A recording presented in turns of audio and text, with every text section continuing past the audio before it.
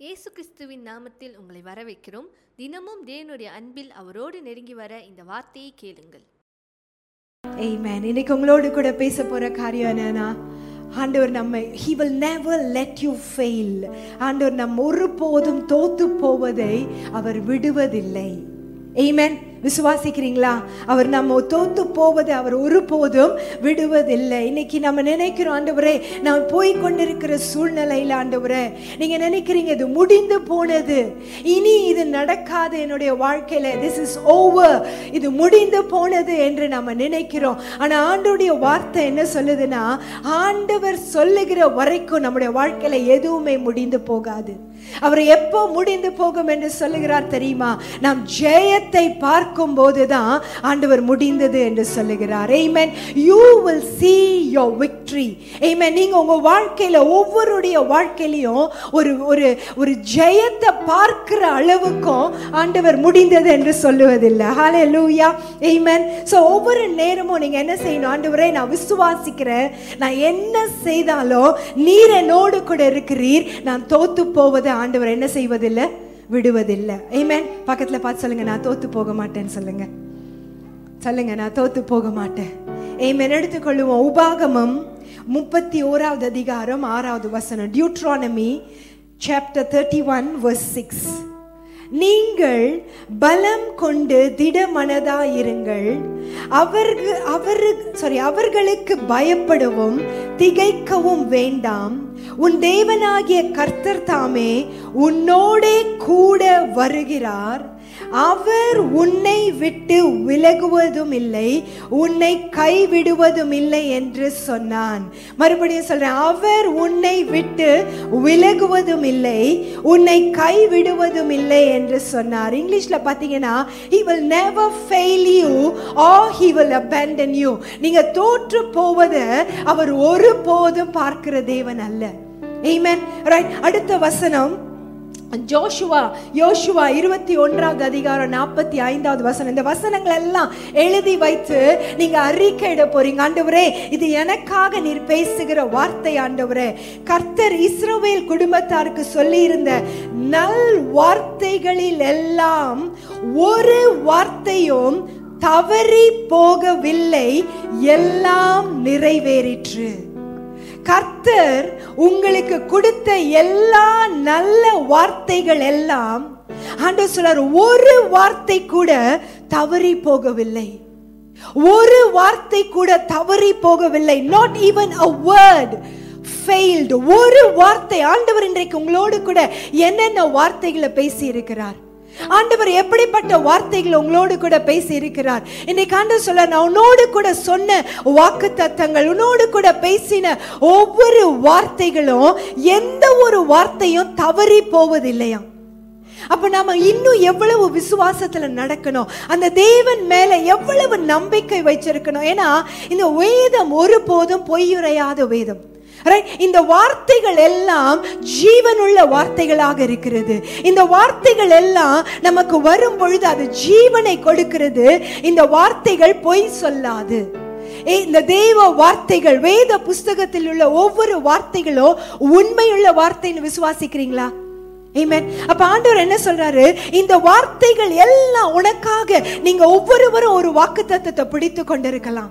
இன்னைக்கு ஆண்டவர் என்னோடு கூட இந்த வார்த்தையை பேசினாரு, இந்த வாக்குத்தத்தத்தை நான் பிடித்து கொண்டிருக்கிறேன், இது எனக்காக அவர் கொடுத்த வார்த்தை என்று சொல்லலாம். நீங்க நினைக்கலாம், ஆண்டவரே எத்தனையோ நாட்களாக நான் காத்து கொண்டிருக்கிறேன், எத்தனையோ நாட்கள் இந்த வார்த்தைகள் என் வாழ்க்கையில நிறைவேறல என்று நீங்க நினைக்கலாம். ஆனா ஆண்டவர் என்ன சொல்றாரு, நான் சொன்ன ஒவ்வொரு வார்த்தைகள் எல்லாம் தவறி போகவில்லை, எல்லாம் நிறைவேறுகிறது. ஹல்லேலூயா. ஆண்டவர் உங்களுக்கு கொடுத்த வார்த்தை எல்லாமே நிச்சயமாக நிறைவேறும். ஆமென். He will never fail you. அவர் உங்களை ஒருபோதும் ஒரு வார்த்தையும் தவறு விடுவதில்லை.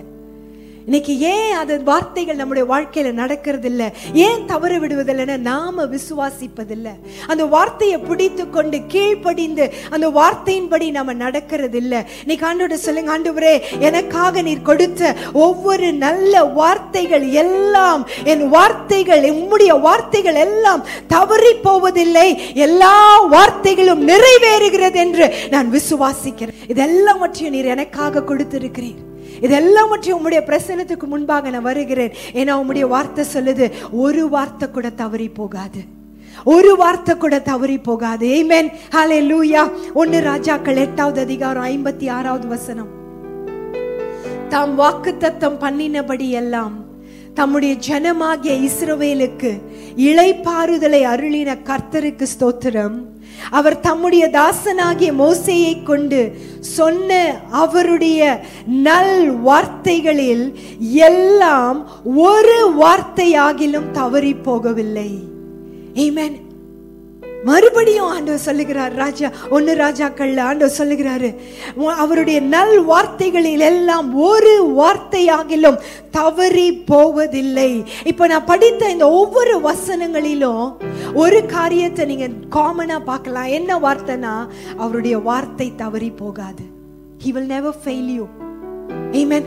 அவருடைய வார்த்தை தவறி போகாது. இன்னைக்கு இத்தனை வசனங்கள் படித்தோம், 3 வசனங்கள் படித்தோம். ஆண்டவரே, இந்த வார்த்தைகள் எல்லாவற்றிலையும் ஒரு காரியம் எல்லாவற்றிலையும் சொல்லுகிறது என்ன தெரியுமா? என்னுடைய வார்த்தைகள் தவறி போகவில்லை. ஆமென். ஒரு வார்த்தை கூட, ஏதோ நிறைய வார்த்தை இருக்கு, அதுல பாதி தவறி போக இல்ல.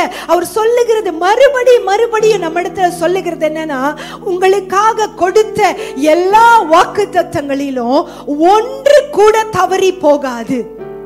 அவர் எல்லாவற்றையும் நிறைவேற்றுகிற தேவன். ஆமென். ஏன் தெரியுமா?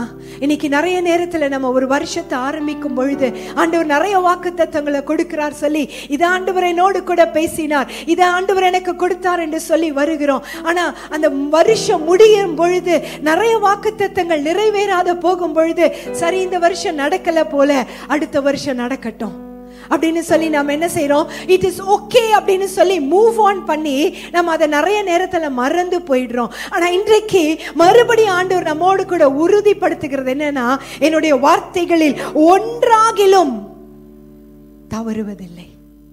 ஆமென். ரைட். உபாகமம் 7வது அதிகாரம் 9வது வசனம். ஏன் அவருடைய வார்த்தைகளை நான் நம்பணும்? ஏன் அவருடைய வார்த்தைகள் மேல நான் விசுவாசிக்கணும்? எப்படி இந்த வார்த்தைகள் தவறாது என்ற ஒரு நம்பிக்கை எனக்கு வரும்? அவர் எப்படிப்பட்ட தேவன் என்று நமக்கு தெரிந்திருக்க வேண்டும். டியூட்ரானமி 7:9, ஆகையால் உன் தேவனாகிய கர்த்தர் தேவன் என்றும் தம்மில் அன்பு கூர்ந்து தமது கற்பனைகளை கை கொள்ளுகிறவர்களுக்கு அவர் 1000 தலைமுறை மட்டும் உடன்படிக்கையையும் தயவையும் காக்கிற உண்மையுள்ள தேவன். அவர் எப்படிப்பட்ட தேவனா? உண்மையுள்ள தேவன். அவர் பொய்யுரைக்கிற தேவன் கிடையாது. அவர் உண்மையுள்ள தேவன். அவர் உண்மையுள்ள தேவனாக இருக்கிறதுனால அவர் சொன்ன வார்த்தை, இந்த வாக்குத்தத்தங்கள் தவறுவதில்லை, ஒரு வார்த்தையும் தவறுவதில்லை என்று சொன்ன இந்த வார்த்தை, அந்த வார்த்தையை நான் பெற்றுக்கொள்ளுகிறேன். ஏன்? அந்த வார்த்தையை நான் விசுவாசிக்க போகிறேன். ஏன்? அவர் சொல்லி இருக்கிற வார்த்தை, நான் உண்மையுள்ள தேவனாக இருக்கிறேன். எத்தனை தலைமுறை? 1000 தலைமுறைகளுக்கு அவர் உண்மையுள்ள தேவனாக இருக்கிறாராம். ஆமென். ஆனா நாம செய்ய வேண்டியது என்னது? கர்த்தர் தேவன் என்றும் அவரில் அன்பு கூர்ந்து அவருடைய கற்பனைகளை கை கொள்ளுகிறவருக்கோ அவர் 1000 தலைமுறை மட்டும் உண்மையுள்ள தேவனாக இருக்கிறார். அவருடைய கற்பனைகளை கை கொள்ளணும். obedience is very important. கீழ்ப்படிதல் என்பது மிக மிக மிக முக்கியம். நம்முடைய வாழ்க்கையில என்றைக்கெல்லாம் நான் இந்த வார்த்தைக்கு கீழ்ப்படிய மாட்டேன், இந்த வார்த்தை என்னுடைய வாழ்க்கையில நிறைவேறாது, என்னுடைய சொந்த இச்சையின்படி, என் சொந்த சித்தத்தின்படி நாம நடக்கும் போது அந்த வார்த்தைகள் தவறி போகிறது. அந்த வார்த்தைகள் தவறி போகும் பொழுது நம்ம என்ன நினைக்கிறோம்? ஆண்டவரே, இந்த வார்த்தை ஏன் என்னுடைய வாழ்க்கையில தவறி போகிறது என்று நினைக்கும் பொழுது நாம் அந்த கற்பனைகளுக்கு கீழ்ப்படியாமல் போகும் பொழுது, ஆமென். அப்ப அந்த வார்த்தை தவறி போகும்போது ஆண்டவர் உண்மை இல்லாதவராக மாறி விடுகிறாரா? இல்ல. He is still faithful. ஆண்டவர் உண்மையுள்ள தேவனாக தான் இருக்கிறாரு. ஆனா ஏன் இந்த வார்த்தைகள் தவறி போகிறது? அந்த கற்பனைகளுக்கு கீழ்ப்படியாமல் போகும் பொழுது. ஆமென். இன்றைக்கு ஆண்டவருடைய வார்த்தையை கேட்டுக்கொண்டு இருக்கிறீங்க. நீங்க சொல்லுங்க, ஆண்டவரே, அந்த வித்அவுட் அ காம்ப்ரமைஸ், இந்த வார்த்தையை நான் அப்படியே பெற்றுக்கொள்ளணும். ஆண்டவரே, இந்த வார்த்தை சொல்லுகிறபடி நீர் உண்மையுள்ள தேவன், உம்முடைய வாக்குத்தத்தங்களில் ஒன்றாகிலும் தவறுவதில்லை என்று சொல்லுகிற இந்த வார்த்தையை நான் அப்படியே பெற்றுக்கொள்ளணும். Amen. So this is the foundation.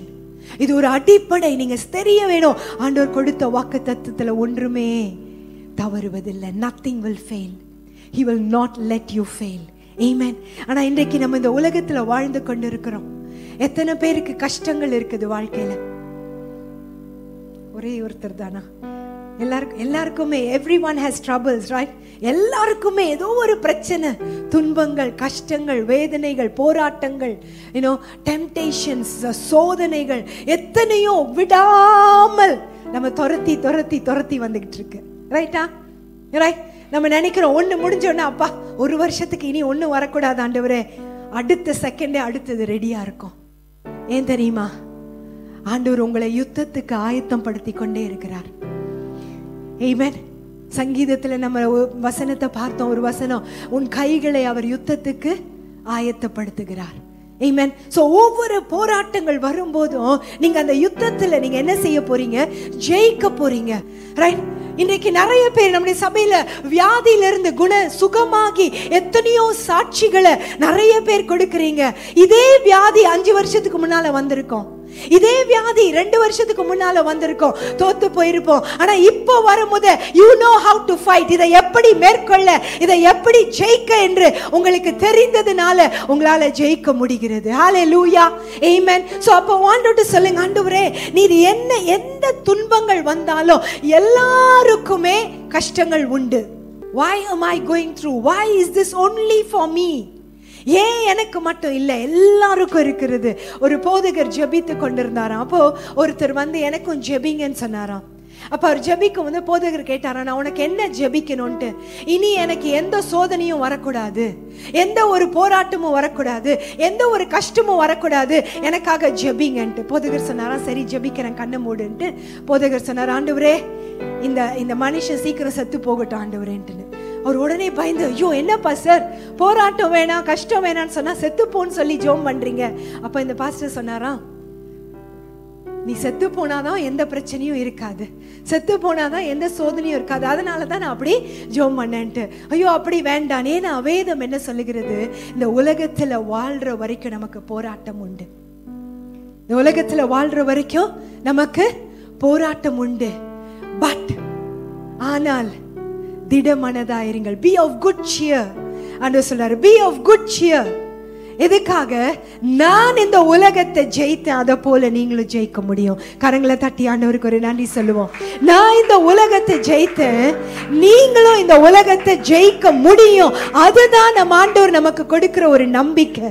Right? இந்த உலகத்துல இருக்கிற வரைக்கும் உனக்கு போராட்டம் உண்டு, இந்த உலகத்துல வாழ்ற வரைக்கும் உனக்கு சோதனைகள் உண்டு. ஆனா நான் ஜெயித்தேன், நீயும் அதை ஜெயிக்க முடியும். ஆமென். சோ எந்த போராட்டம் வந்தாலும், ஆண்டவரே எனக்கு பலனை கொடுங்க ஆண்டவரே, இதை நான் மேற்கொள்ளேன் என்று ஜெபிக்க ஆரம்பிங்க.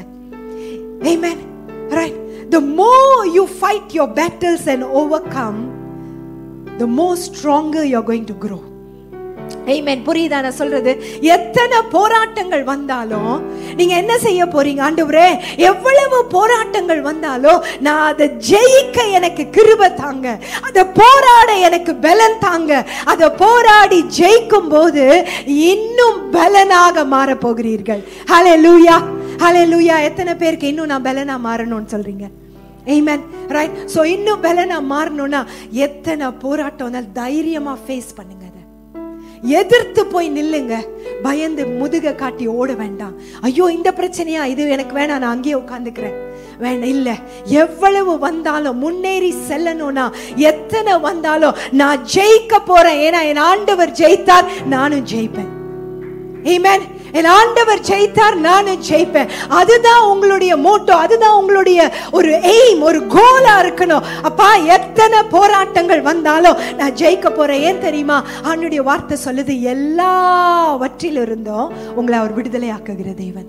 ஆமென். சங்கீதம் 34:19, Psalms 34:19, நீதிமானுக்கு வரும் துன்பங்கள் அநேகமா இருக்கும், கர்த்தர் அவைகள் எல்லாவற்றிலும் நின்று அவனை விடுவிப்பார். ஹல்லேலூயா, ஹல்லேலூயா. இங்க இருக்கிற நீங்க ஒவ்வொருவரும் நீதிமானாக இருக்கிறீங்க.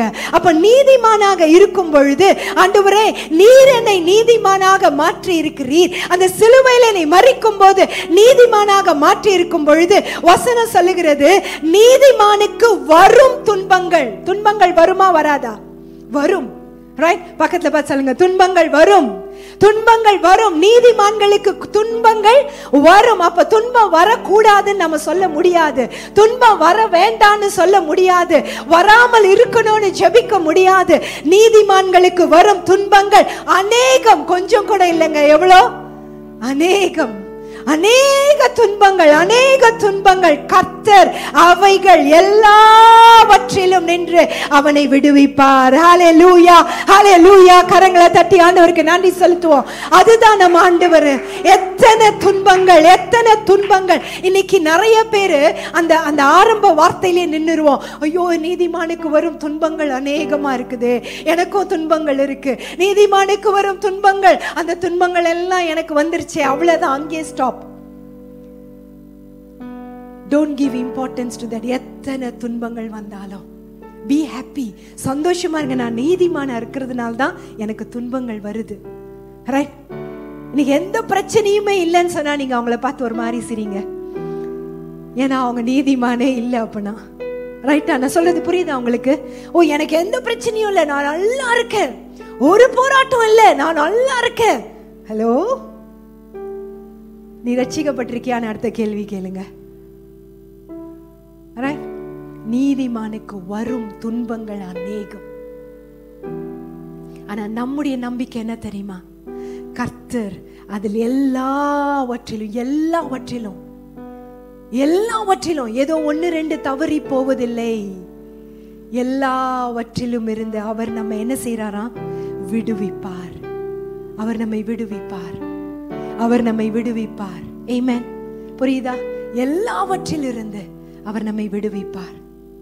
துன்பம் வரும்போது என்ன சொல்ல போறீங்க நீங்க? ஆண்டவரே, நான் நீதிமானா இருக்கிறதுனால சந்தோஷம் ஆண்டவரே, ஐ அம் ஹாப்பி. அடுத்தது என்ன சொல்ல போறீங்க? எல்லாவற்றிலிருந்து விடுவிப்பேன் நீர் சொன்ன தேவன் உம்முடைய வாக்குத்தத்தங்களில ஒன்றாகிலும் தவறி போவதில்லை. ஆமென்.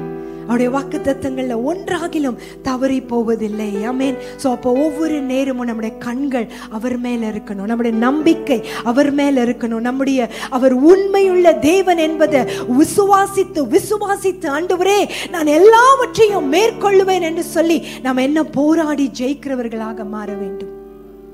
ஆமென். ஹல்லேலூயா. புரியுதா சொல்றது? ரைட்? அப்ப எப்படி நான் தோத்து போகாம நான் ஜெயத்தை பார்க்க முடியும்?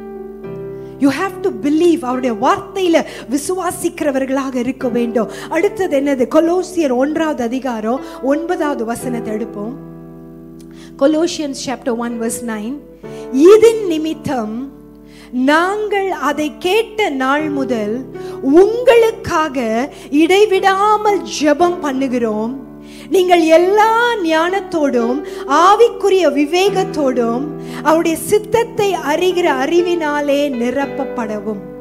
என்ன இந்த வசனம் சொல்லுகிறது? பவுல் சொல்லுகிறார், சபையாரை பார்த்து பவுல் சொல்லுகிறார், இன்னைக்கு நிறைய நம்ம ஒரு சபையில இருக்கிறோம், நம்ம ஒரு ஆலயத்துல ஒரு சபையில ஒரு ஃபெலோஷிப்ல நாம இருக்கிறோம். Right? This is a family. இது ஒரு குடும்பம். புரியுதா நான் சொல்றது? ரைட்? இது ஒரு குடும்பம். அப்ப இந்த ஒரு குடும்பமாக இருக்கும் பொழுது இந்த குடும்பத்துல யாருக்காவது ஒருத்தருக்கு ஒரு பிரச்சனை வரும் பொழுது நம்ம எல்லாருமே என்ன செய்யணும்? ஜெபிக்கிறவர்களாக மாறணும் மற்றவர்களுக்காக. அந்த குறையை சொல்லி குறை பேசுகிறவர்களாக நாம முதலாவது இருக்கக்கூடாது. அடுத்தது we have to be accountable accountability to somebody. யாருக்காவது நம்ம என்ன செய்யணும்? நம்ம ஒரு கீழ்ப்படுகிறவர்களாக, நமக்கு மேலாக ஒரு அதிகாரம் உடையவர்களாக நம்ம இருக்க வேண்டும். பவுல் அதுதான் சொல்லுகிறாரு. என்ன சொல்லுகிறாரு? உங்களுடைய விசுவாசத்தை, அந்த 1வது 3வது 4வது வசனத்தை அதே அதிகாரத்துல படிச்சு பாத்தீங்கன்னா பவுல் சொல்றாரு, உங்களுடைய விசுவாசத்தை நான் பார்க்கிறேன். உங்களுடைய விசுவாசம் ஆண்டவர் மேல இருக்கிறது. ஆனா நீங்க போராட்டம் சில நேரம் ஒரு போராட முடியாத அளவுக்கு ஒரு போராட்டம். என்னால ஜெபிக்கவே முடியல. சில நேரம் பயங்கரமான ஒரு வியாதி, ஏதோ ஒரு போராட்டம் வரும்போது நம்மளால ஜெபிக்க முடியாது. எத்தனை பேர் அந்த எக்ஸ்பீரியன்ஸ் பண்ணிருக்கீங்க? ரைட்? ஷோ என்னால எந்திரிச்சு ஜெபிக்கணும்னு நினைக்கிறேன், ஜெபிக்க முடியல. ஆவில நிரம்பி ஜெபிக்கணும்னு நினைக்கிறேன், என்னால முடியல. அவ்வளவு சோர்வு, அவ்வளவு தூக்கம், அப்படியே ஏதோ நம்மள பிடிச்சி அமுத்தி போட்ட மாதிரி இருக்கும். அந்த நேரத்துல பவுல் சொல்லுகிறாரு, உங்களுக்காக இடைவிடாமல் ஜெபிக்கிறோம் என்று. உங்களுக்காக இடைவிடாமல் ஜெபிக்கிறோம். அப்ப உங்களுக்காக கொடுக்கப்பட்ட போதகர்கள், உங்களுக்காக கொடுக்கப்பட்ட leaders, if you are not accountable, அவர்களுக்கு கீழே ஆண்டவரே நான் அவர்களோடு கூட இணைந்து ஒரு குடும்பமாக இருக்கிறோம் என்று சொல்லும் பொழுது என்ன நடக்கிறது? உங்களுக்கு ஒரு போராட்டம் என்றால், உங்களுக்கு ஒரு கஷ்டம் என்றால் என்ன நடக்கிறது தெரியுமா? ஆண்டவர் இங்க இருக்கிற ஒவ்வொரு லீடர்ஸ், போதகர், உங்களுக்காக கொடுக்கப்பட்டவர்களை ஆண்டவர் எழுப்பி இடைவிடாமல் ஜெபிக்க, உங்களுக்காக யுத்தம் பண்ண ஆண்டவர் எழுப்புகிறார். ஆமென்.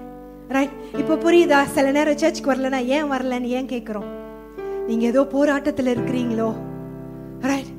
உங்களால போராட முடியலையோ? நீங்க சொல்லுங்க, we will fight for you. Amen. Right? இன்னும் சில நாட்களாக ஆண்டவர் என்னோடு கூட இந்த காரியத்தை ரொம்ப குறித்து, ஏன்னா சில பேர் வியாதியில இருக்கும் பொழுது ஆண்டவர் என்னோடு கூட பேசினது, அவர்கள் வியாதியில இருக்கும் பொழுது நான் போய் பார்க்கும் பொழுது அவங்களால போராட முடியாத ஒரு நிலைமை, ஆண்டவர் என்னோடு கூட பேசினது, இது உன்னுடைய மந்தையாக இருக்கிறது, இவர்களுக்காக நீ இடைவிடாமல் போராட வேண்டும் என்று. ஆமென். You have to be accountable. ஒரு வார்த்தையும் தவறுவதில்லை என்ற வார்த்தை சொல்லுகிறது. ஆனா என்னால் ஆண்டவரே எனக்கு வரும் துன்பங்கள் அநேகமாக இருக்கிறது. சில நேரங்களில் நானும் விழுந்து போகிறேன், என்னால எழுந்திருக்க முடியல. அந்த நேரத்துல எனக்காக இடைவிடாமல் ஜெபிக்க ஒருவரை நீர் ஆயத்தம் படுத்தி இருக்கிறீர் என்று சொல்லி ஆண்டவருக்கு நன்றி செலுத்துங்க. Amen. Right? So be accountable. Be accountable. என்றைக்கு நாம யாருக்கும் நான் accountable இல்லை, யாருடைய சொந்த, இன்னைக்கு நிறைய கிறிஸ்தவர்கள் எப்படி இருக்கிறாங்கன்னா, ஆண்டவருக்கும் எனக்கும் உறவு இருக்கிறது, ஆண்டவர் கூட நான் டைரக்டா பேசிக்குவேன், எனக்கு யாரும் எனக்கு பேச வேணாம், எந்த போதகரும் வேண்டாம், எந்த லீடரும் வேணாம், நான் ஆண்டவரை பார்த்துக்குவேன். அப்படிப்பட்ட ஒரு வாழ்க்கை வாழும் பொழுது அநேக நேரத்துல வார்த்தைகள் தவறி போகிறது. ஏன்னா ஒரு வகையான பெருமை நம்ம இடத்துல வந்துவிடும். அந்த பெருமை வரும் பொழுது நம்ம எல்லாவற்றிலும் தோத்து போயிடுவோம். ஏன் தெரியுமா? பெருமை உள்ளவனை ஆண்டவர் எதிர்த்து நிற்கிறார். Amen. We should never be proud. எவ்வளவு உயரத்துக்கு போனாலும் there must be somebody who we are accountable to. Amen. அது யாரா இருந்தாலும், இன்னைக்கு நீங்க பாத்தீங்கன்னா நிறைய போதகர்களுக்கு அக்கௌண்டபிலிட்டியே இருக்காது. நான் செய்யறது தான் ரைட், நான் என்ன பேசினாலும் ரைட், நான் சொல்றது எல்லாம் ரைட், அப்படி கிடையாது. ஈவன் ஒரு பாஸ்டரா இருந்தா கூட அவர்களும் யாராவது ஒருவருக்கு அக்கௌண்டபிலிட்டியா இருக்கணும். Amen. ரைட்? ஏன்னா நம்ம பிசாசு கெர்ச்சிக்கிற சிங்கம் போல அலைந்து திரிகிறான். யார விழுங்கலாம் என்று அவன் என்ன செய்யறான்?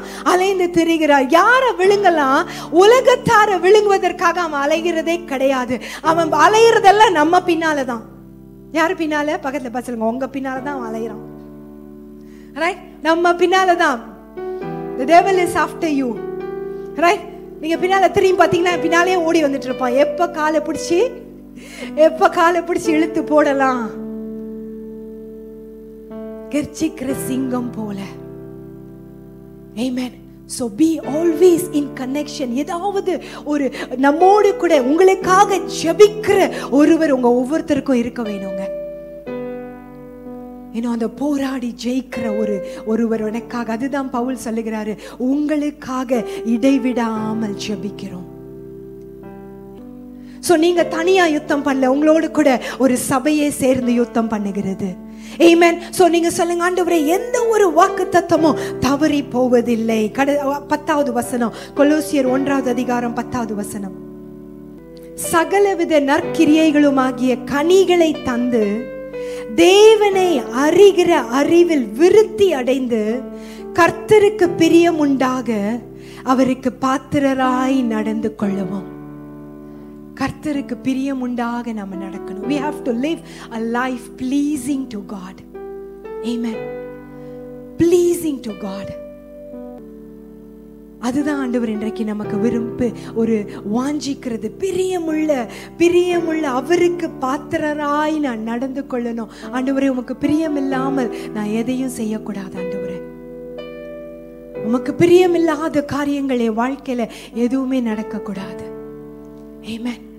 ஹல்லேலூயா. வாலிப பிள்ளைகள் பெற்றோருக்கு கீழ்ப்படிங்க. வாலிப பிள்ளைங்கள் உங்க போதகருக்கு கீழ்ப்படிங்க. என்ன சொன்னாலும் ஆண்டவரே, பிரியம் இல்லாமல் நான் ஒரு வாழ்க்கை வாழும் பொழுது என் வாழ்க்கையில அவருடைய வார்த்தைகள் நிறைவேறுவதில்லை. ஆமென்.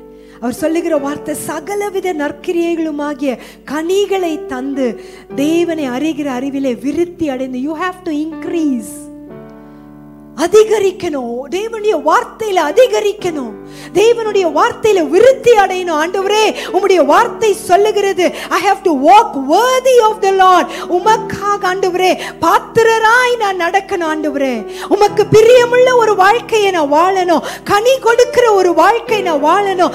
எப்படி வாழ முடியும்? என்னோட சிந்தனை உங்க மேல without wavering, அசைக்கப்படாமல், வேற எந்த ஒரு காரியத்தையும் சிந்திக்காம, வேற எந்த ஒரு காரியத்திலும் என் சிந்தனையை நான் விடாமல், அப்பா உம்மை மாத்திரம் நான் சிந்திக்க வேண்டும்.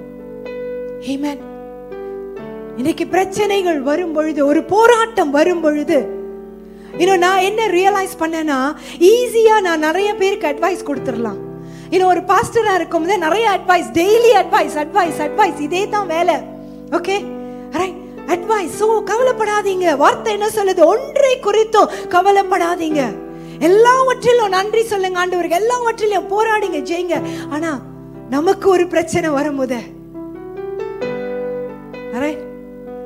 I went through this. ஒரு நிமிஷம் கொஞ்ச நேரம் உட்கார்ந்து எல்லாத்தையும் யோசிக்க ஆரம்பிக்கிறோம். ஆண்டவரே, எனக்கு யாரும் இல்லையே கவலைப்படாதன்னு சொல்றதுக்கு. Right, it is very easy to tell, கவலைப்படாதீங்க சிஸ்டர். ஆண்டவர் எல்லாத்தையும் பார்த்துக்கோ. ஆனா நமக்கு வரும் எப்படி தெரியுமா அதை மேற்கொள்ளணும், எப்படி அதை ஜெயிக்கணும் தெரியுமா? என்ன வந்தாலும் ஆண்டவரே, என் சிந்தனையை உங்க மேல வச்சிருக்க போறேன். என்னை வெட்கப்படுத்தாத தேவன், என் தலையை உயர்த்துகிற தேவன், எனக்காக கொடுத்த வாக்குத்தத்தத்தில்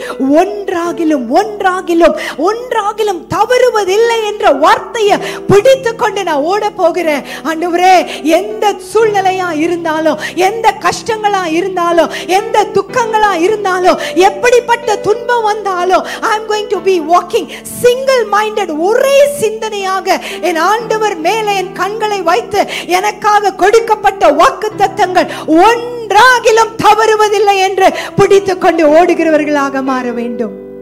ஆமென். ஒரு வார்த்தையும் தவறுவதில்லை. ஒரு வார்த்தை. You have to grow. என்ன செய்யணும்? அதிகரிப்புக்குள்ள வரணும். வார்த்தையில அதிகரிப்பு இருக்கணும். வார்த்தையில அதிகரிப்பு. இன்னைக்கு நிறைய பேர் ஏன் தெரியுமா தவறி போகிறார்கள்? வார்த்தையை கேட்கிறவர்களாக இருக்கிறாங்க, வார்த்தையை செய்கிறவர்களாக இல்ல. ஆமென். இன்னைக்கு வார்த்தையை செய்கிறவர்களாக மாறுங்க. Be doers of the word. வார்த்தையை செய்யுங்க. ஆண்டவரே, சொல்லி கொடுக்கிற வார்த்தை நிறைய வார்த்தை இருக்கு, நான் கொஞ்சம் கொஞ்சமா ஆரம்பிக்கிறேன். செய்ய முடியுமா? வார்த்தையை செய்ய ஆரம்பிக்க. Do the word. யோபு 8வது அதிகாரம் 7வது வசனம், உம்முடைய துவக்கம் அற்பமா இருந்தாலும் உம்முடைய முடிவு சம்பூர்ணமா இருக்கும். ஹல்லேலூயா. இங்க உட்கார்ந்து இருக்கிற எத்தனை பேர் சொல்ல முடியும், ஒரு 5 வருஷத்துக்கு முன்னால என் வாழ்க்கை குப்பையில இருந்தது? கொஞ்சம் சிந்தித்து பாருங்க. ஒரு 5 வருஷத்துக்கு முன்பாக, இல்ல 10 வருஷத்துக்கு முன்பாக நான் எப்படிப்பட்ட ஒரு சூழ்நிலையில இருந்தேன்? ஆரம்பம் அற்பமா இருந்தது. Your beginnings were small. ஒன்றுமே இல்லாமல் ஒன்றுமே இல்லாமல் இருந்த சூழ்நிலை எத்தனை பேருக்கு இருந்திருக்கு? ஆனா ஆண்டவர் கொடுக்கிற வாக்குத்தத்தம் என்ன தெரியுமா? உன்னுடைய முடிவு சம்பூர்ணமாய் இருக்கும். Your end will increase abundantly. Your end, உன்னுடைய முடிவு சம்பூர்ணமாய் இருக்கும். 5 வருஷத்துக்கு முன்பாக இருந்த வாழ்க்கை எனக்கு இப்போ இல்ல ஆண்டவரே. ஆமென். உங்களுடைய வாழ்க்கையை கொஞ்சம் யோசித்து பாருங்க. ஆண்டவரே, என்னுடைய ஆரம்பம் அற்பமாக இருந்தது ஆண்டவரே. அநேகரால நான் அற்பமாக எண்ணப்பட்ட ஒரு வாழ்க்கை, அநேகரால தூஷிக்கப்பட்ட ஒரு வாழ்க்கை, கீழே தள்ளப்பட்ட ஒரு வாழ்க்கையை நான் ஆரம்பித்தேன். ஆனா ஆண்டவர் சொல்றார், நீ ஆரம்பிச்சிருக்கலாம், அப்படிப்பட்ட ஒரு ஆரம்பம் உனக்கு இருந்திருக்கலாம். ஆனா ஆண்டவருடைய வார்த்தையை பிடித்துக் கொள்ளும் பொழுது அதோட முடிவு சம்பூர்ணமா இருக்கும் என்று ஆண்டவர் சொல்லுகிறார். கரங்களை தட்டி ஆண்டவருக்கு நன்றி சொல்லுவோம். Your end is going to be increasing abundantly. கடைசியாக ஒரு வசனம், மத்தேயு 15வது அதிகாரம் 13வது வசனம். Matthew 15:13. என் பரமபிதா நடாத நாற்றெல்லாம் வேரோடே பிடுங்கப்படும். என் பரமபிதா பிடுங்காத நாட்டெல்லாம் வேரோட பிடுங்கப்படும். இன்றைக்கு நம்முடைய வாழ்க்கையில ஆண்டுடைய வாக்குத்தத்தம் நிறைவேறாம இருக்கிறது. அவருடைய வார்த்தை சொல்லுகிறது, என்னுடைய வார்த்தைகளில் ஒன்றாகிலும் தவறுவதில்லை என்று சொல்லுகிறது. ஆனா ஆண்டவரே, இந்த வார்த்தை என்ன தெரியுமா சொல்லுது? இன்னைக்கு நம்முடைய சிந்தனைகளில அநேக காரியங்கள், தேவன் வைக்காத சிந்தனைகள் நிறைய இருக்கிறது. இன்னைக்கு அதெல்லாம் வெளியே வர வேண்டும், பிடுங்கப்பட வேண்டும், பிடுங்கப்பட வேண்டும். It has to be uprooted. Amen. நான் சொல்றத நல்லா கவனிங்க. ஏன் இன்னும் நிறைவேறல? வாக்குத்தத்தம் ஒன்றாகிலும் தவறுவதில்லை என்று சொல்லி இருக்கிறதே, ஏன் தவறி போய் நிற்கிறது? ஏன் இன்னும் நடக்கல? என் பரம பிதா நாட்டாத சிந்தனைகள், நிறைய காரியங்கள் என் சிந்தனைகளில் இருக்கிறது. இன்றைக்கு அந்த ஒவ்வொரு காரியங்களும் எல்லாம் பிடுங்கி போடப்பட வேண்டும். Everything, உங்க சிந்தனையில ஆண்டுடைய வார்த்தை இல்லாமல், உங்களுடைய சிந்தனையில குழப்பத்தின் வார்த்தைகளாக, சிந்தனைகளில நம்பிக்கையற்ற ஒரு வார்த்தைகள் இருந்ததுன்னா எல்லாவற்றையும் இந்த கால வேளையில் ஆண்டுடைய பிரசன்னத்துல பிடுங்கி போடுங்க. uproot it, பிடுங்கி போடுங்க. ஆண்டவரே, இனி இந்த வார்த்தை என்னோட சிந்தனையில இருக்க போவதில்லை. Because what you see on the inside is very important to see on the outside. உள்ள என்ன பாக்குறீங்க, உங்க உள்ள சிந்தனையில என்ன இருக்கிறது, அதை தான் நம்ம வெளியே கொண்டு வர முடியும். என்னோட உள்ளான மனுஷன்ல என் ஆண்டவர் கொடுக்காத நிறைய சிந்தனைகள் இருக்கும் பொழுது அதை எல்லாவற்றையும் நான் பிடுங்கி போட வேண்டும். இன்றைக்கு முதலாவது நீங்க செய்ய போவது என்ன தெரியுமா? You're going to uproot all the images. இந்த வார்த்தையை கேட்டதுக்காக நன்றி. இது உங்களுக்கு ஆசீர்வாதமாய் இருக்கும் என்று நம்புகிறோம்.